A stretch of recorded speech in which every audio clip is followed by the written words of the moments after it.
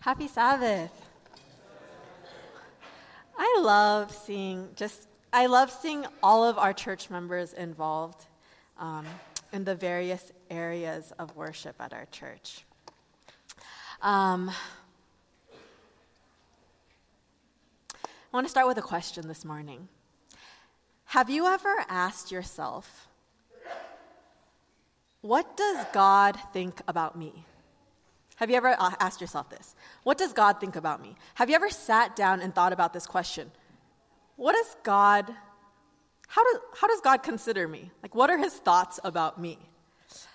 Before you get too hard on yourself, because a lot of us do live with a lot of guilt and shame, and when we think about how God views us, the place we go to is sometimes like what we're doing wrong or not doing enough of, and how maybe God is unhappy with us or that he's wanting more from us. But this morning, we're going to be looking at God's word because it's actually really, really clear about what God thinks about us. And so, Ephesians chapter 2, verse 10 says, "For we are God's handiwork, created in Christ Jesus to do good works, which God prepared in advance for us to do." We are God's handiwork. You are God's handiwork. When I think of handiwork, I think of something that's made by hand, with great attention to detail. I think about my friend Lani. Lani moved to Salt Lake City, Utah several years ago to become a luthier. Does anyone know what that is? They make something. What do they make? Yes, they can make guitars. She went specifically to a school. She enrolled in a violin making school. Okay, there's a violin making school in Salt Lake City. And this violin making school is kind of the violin making school because it's literally called the Violin Making School of America. And it's where students go to learn how to make violins, violas, and cellos.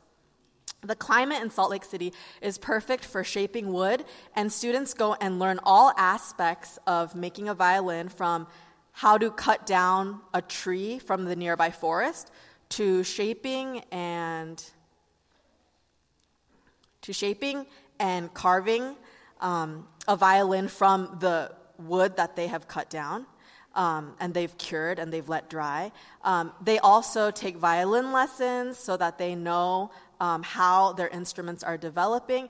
And it takes immense detail. It takes crazy concentration, care, work, and over 250 hours to make a single violin.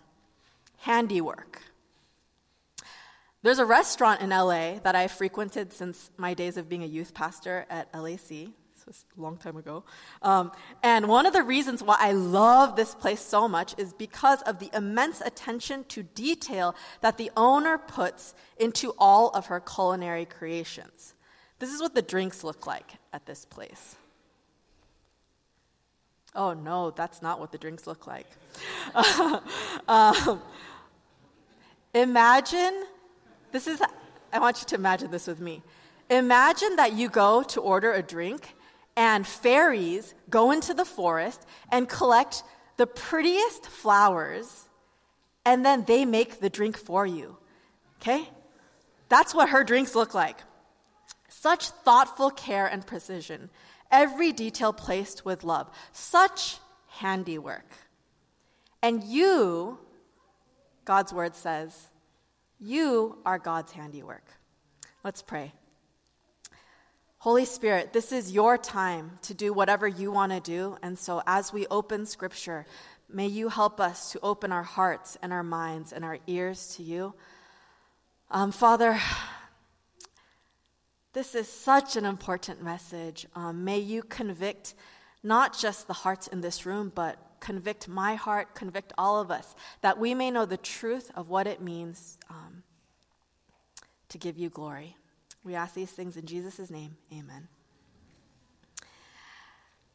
The Greek word that Paul uses that is translated into handiwork in Ephesians chapter 2, verse 10, is the word poema. Okay? You are God's poema. Does this word sound familiar to you at all? What English word does it remind you of? Poem. Okay, very good.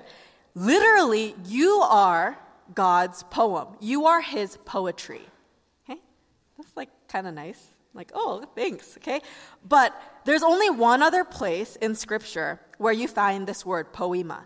And that's in Romans chapter 1, verse 20, where Paul says, all of creation is God's poema. This is a picture of the Milky Way, okay, the galaxy.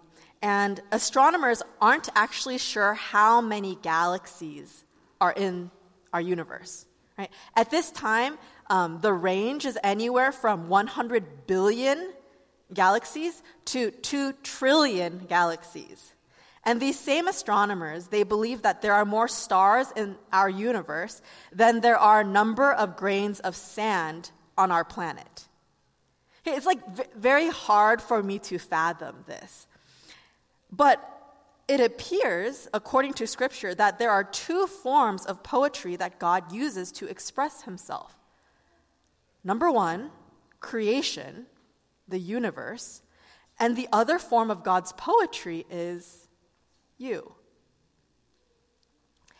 You have more meaning and purpose in your design than you could even possibly begin to understand. When we think about poetry, I don't know how many of you guys identify as a poet. I don't know how many of you guys wrote a poem yesterday for your significant other.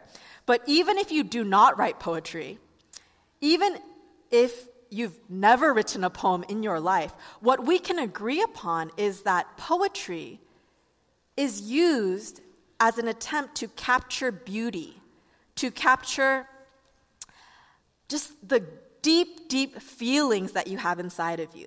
Right? It is used to express deep emotion, and it is something that comes from the heart. And so I just need to say it again. You are God's poetry. And maybe you're like, not me, maybe Pastor Richard. Yeah, Pastor Richard, he is God's poetry. Maybe, the people that sing for praise, like the cellist, they are God's poetry. Wow. Some of us, we live under such guilt, such shame that we do not see ourselves clearly. Some of us, we buy into so many of the lies that the enemy tells us that we refuse to believe the truth as God speaks it into our lives. It actually reminds me of one of my favorite childhood movies. The best old school Disney movie is what? Huh? You're right. It is The Lion King. Okay. So, and I'm not talking about the freaky live action one where the animals have human eyes. We're talking about the original animated Lion King. Has anyone not watched The Lion King? Okay, good, because I'm going to spoil it for you right now. In the movie, the point of the movie where everything changes for young Simba is when his dad is killed, aka murdered, okay, while trying to save him from the wildebeest stampede. And then his treacherous uncle comes to Simba, and he makes Simba believe that Simba is the cause of his father's death, even though we know, the audience knows, that actually Scar murdered Mufasa.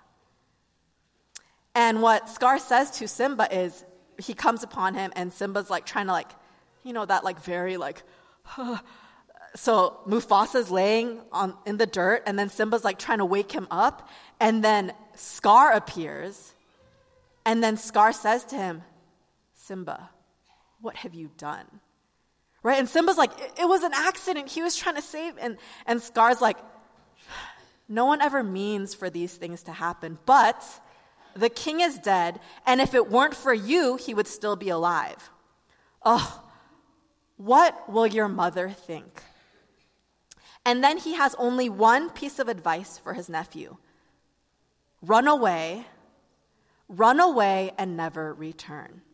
And because of this immense guilt and immense shame that Simba feels, he does run away.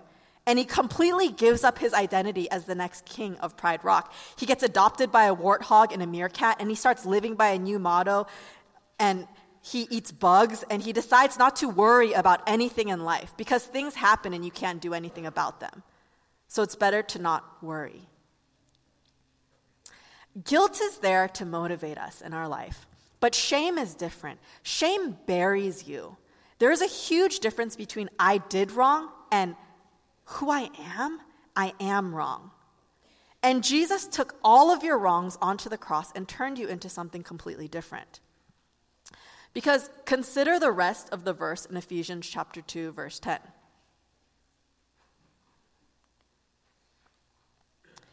says, we are created in Christ. What does that mean? What does it mean that we are created in Christ? In John chapter 3, a man named Nicodemus approaches Jesus in the dark of the night. And Nicodemus is like, we know that you're from God. This is a guy who, despite how educated he was, what his status was in the community, he was open-minded. He was open-hearted, which I really think is the best way for anyone to approach or interact with Jesus. And the thing is, Nicodemus, he has a lot to lose right now. He was a religious elite. He was a religious zealot. And he comes to Jesus at night, we assume probably because he doesn't want to be seen by his peers, but he cannot deny the reality of what he's seen come from Jesus. The healings, the compassion, the signs, the wonders, the immense love, the multiplying of food, the commanding of nature. And he says to Jesus, we know you come from God because all this supernatural stuff that you're doing, it can only come from a supernatural God. And Jesus responds in a really interesting way. Jesus is like, no one can see the kingdom of God until he's born again. And this is what Paul is describing when he says, you are God's workmanship created in Christ. There is a rebirth that happens, something new. And Nicodemus is like, wait, what? Like, what do you mean born again? Because he's thinking about the physical. But that's not what Jesus is talking about. Jesus is talking about spiritual birth. And Paul describes it like this in 2 Corinthians chapter 5, verse 17. Therefore, if anyone is in Christ, the new creation has come, the old has gone, the new is here. You are a new creation, a completely new creature. And Paul is saying the old things have passed away, the new is here. Scripture tells us that there are only two types of families, the family of God and the family of Satan. And Jesus is on a rescue mission to remove us from one family, the family we've all been born into, to transfer us to become the adopted children of God. Ephesians chapter 2, verse 3 says, among whom we all once lived in the passions of our flesh, carrying out the desires of the body and the mind, and were by nature children of wrath, like the rest of mankind. Paul writes, we were by nature children of wrath. This means that God is just. This means that God cannot turn a blind eye. And when he looks at fallen mankind, it doesn't sit right with him. And I don't know if that idea of God makes you uncomfortable, but here's why this is good news, besides the fact that it's the truth. We want a God who is angry. Let me explain. We want a God who is angry and upset at all the injustices and all the abuses and all the evil in this world. We don't want a God who's complacent with what's going on and like, things happen. But the problem is we fit into that category, and that's a big problem for us. And that's where we will remain unless Jesus does what he desires to do, his work to rescue us and to transfer us and bring us into a new family. And the question we are here to answer this morning at this point in our Rooted series is, how can I make the most of my life? How can I make the most of my life? And here's the answer. You are here this morning to bring glory to God. It's as simple as that. When Paul wrote that you are God's poetry, that you are God's workmanship, he also writes in Ephesians chapter 2, verse 10,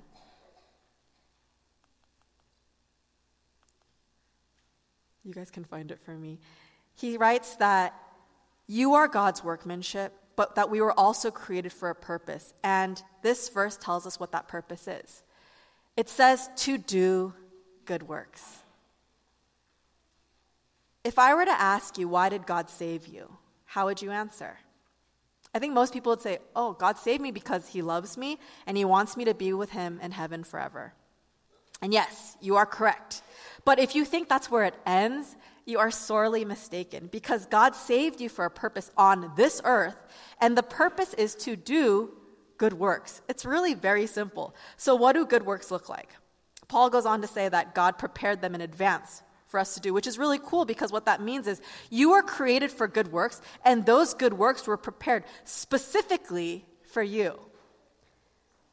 So here's how you identify good works. Number one, good works are always a blessing to other people. Philippians chapter 2, verse 3 and 4. It says, do nothing from selfish ambition or conceit, but in humility count others more significant than yourselves. Let each of you look not only to his own interests, but also to the interests of others. Good works are always a blessing to other people. Number two, good works help us to be more like Jesus. 1 John chapter 2, verse 6 says, whoever says he abides in him, being Jesus, ought to walk in the same way in which he walked. Number three, good works always bring glory to God. Matthew 5:16 says, in the same way, let your light shine before others that they may see your good deeds and glorify your Father in heaven. Now this morning I've mentioned giving God glory or God receiving glory several times, but I want to break it down a little bit. What does it mean to give God glory?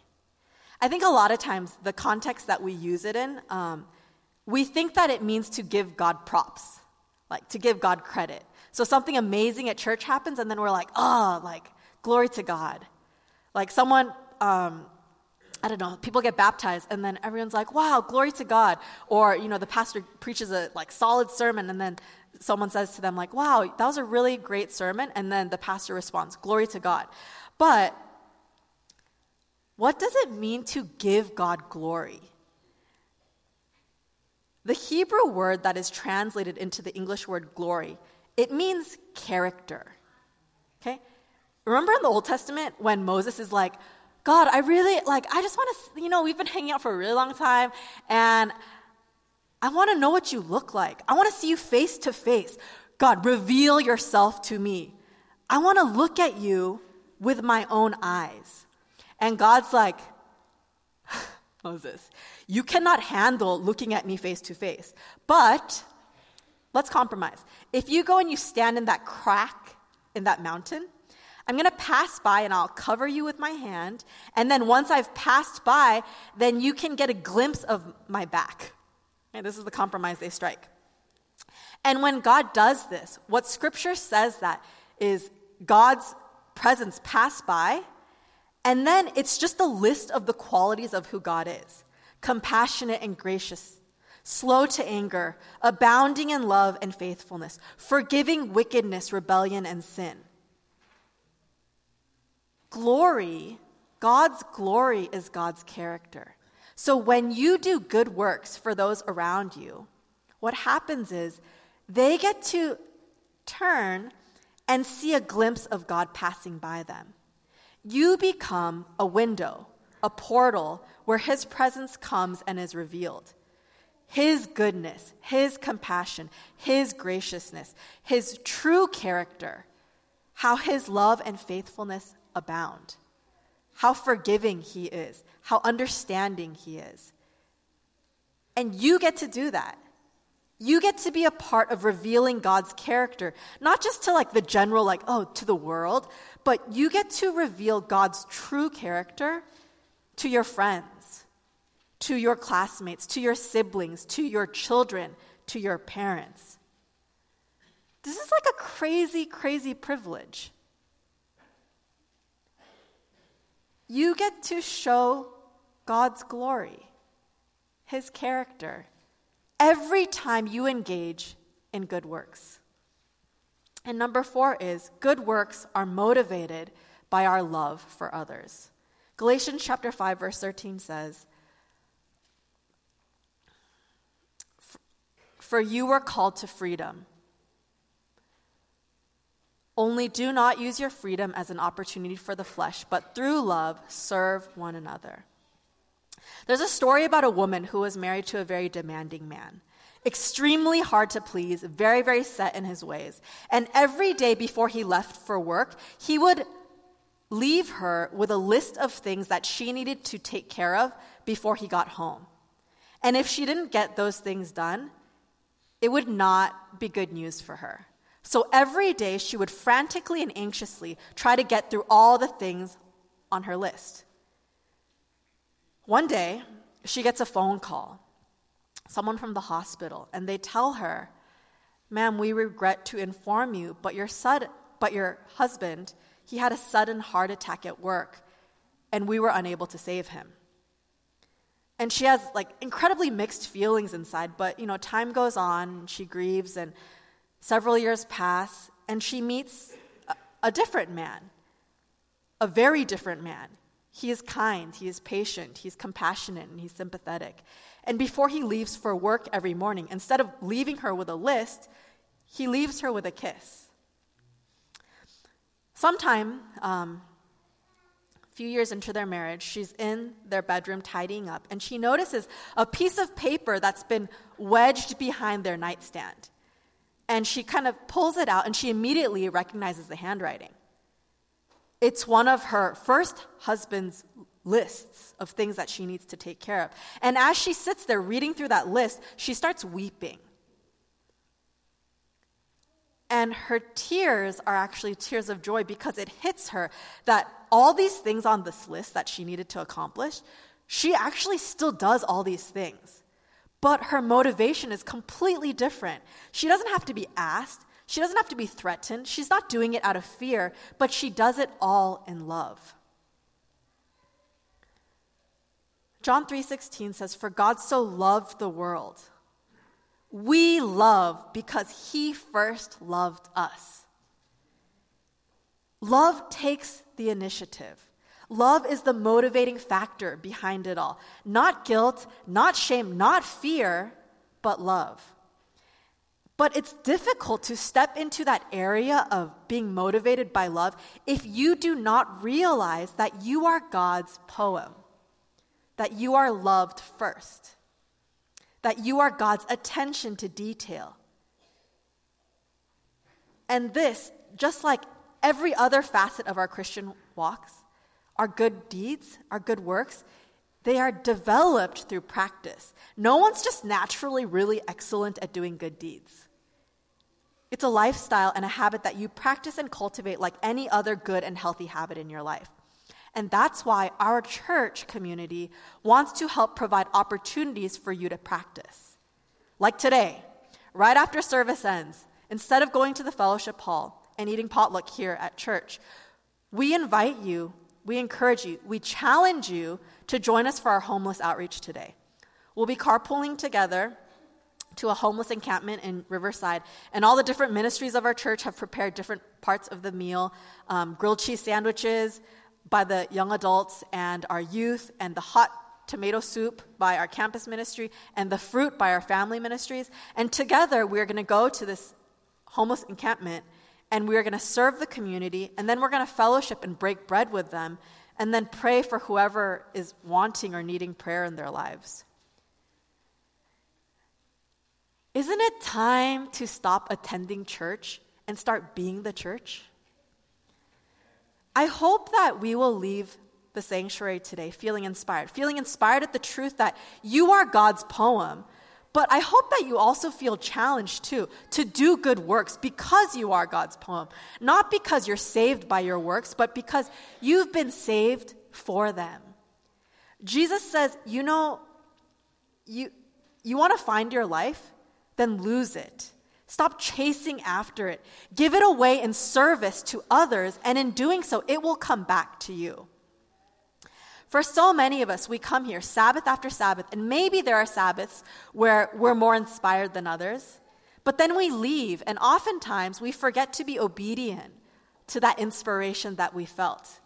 And we forget what God thinks about us. We forget why we're here. We forget that we are His poetry, His beautiful objects, hand-created with precision, with immense concentration and care for detail.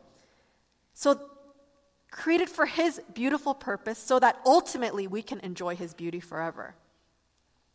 I mentioned The Lion King and how Simba's shame and guilt made him run away from his past and embrace a new life of no worries.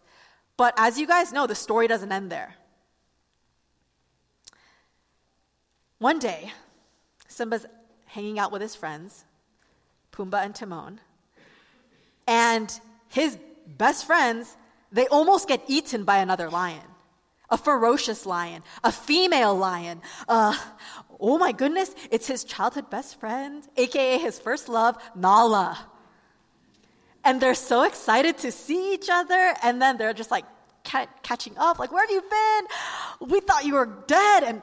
And then they're like, catching up, and then the sun starts to set, and then they have that very magical, can you feel the love tonight night, right? But then they also have their first fight as a couple. When Nala tells Simba, like, hey, you need to return home and help our community. And Simba's like, no, sorry, I can't go back. And she's like, don't you understand? I left to find help, and I found you, and you are our only hope. And he's like, no. He refuses to go. And then she says, what's happened to you? You're not the Simba that I remember. And then he's like, you're right, I'm not. Are you satisfied? And then she says, no, just disappointed. Yikes. Okay. And then Simba's like, you know what? You're starting to sound like my father. And then, Nala, wow. She says, good, at least one of us does. I know.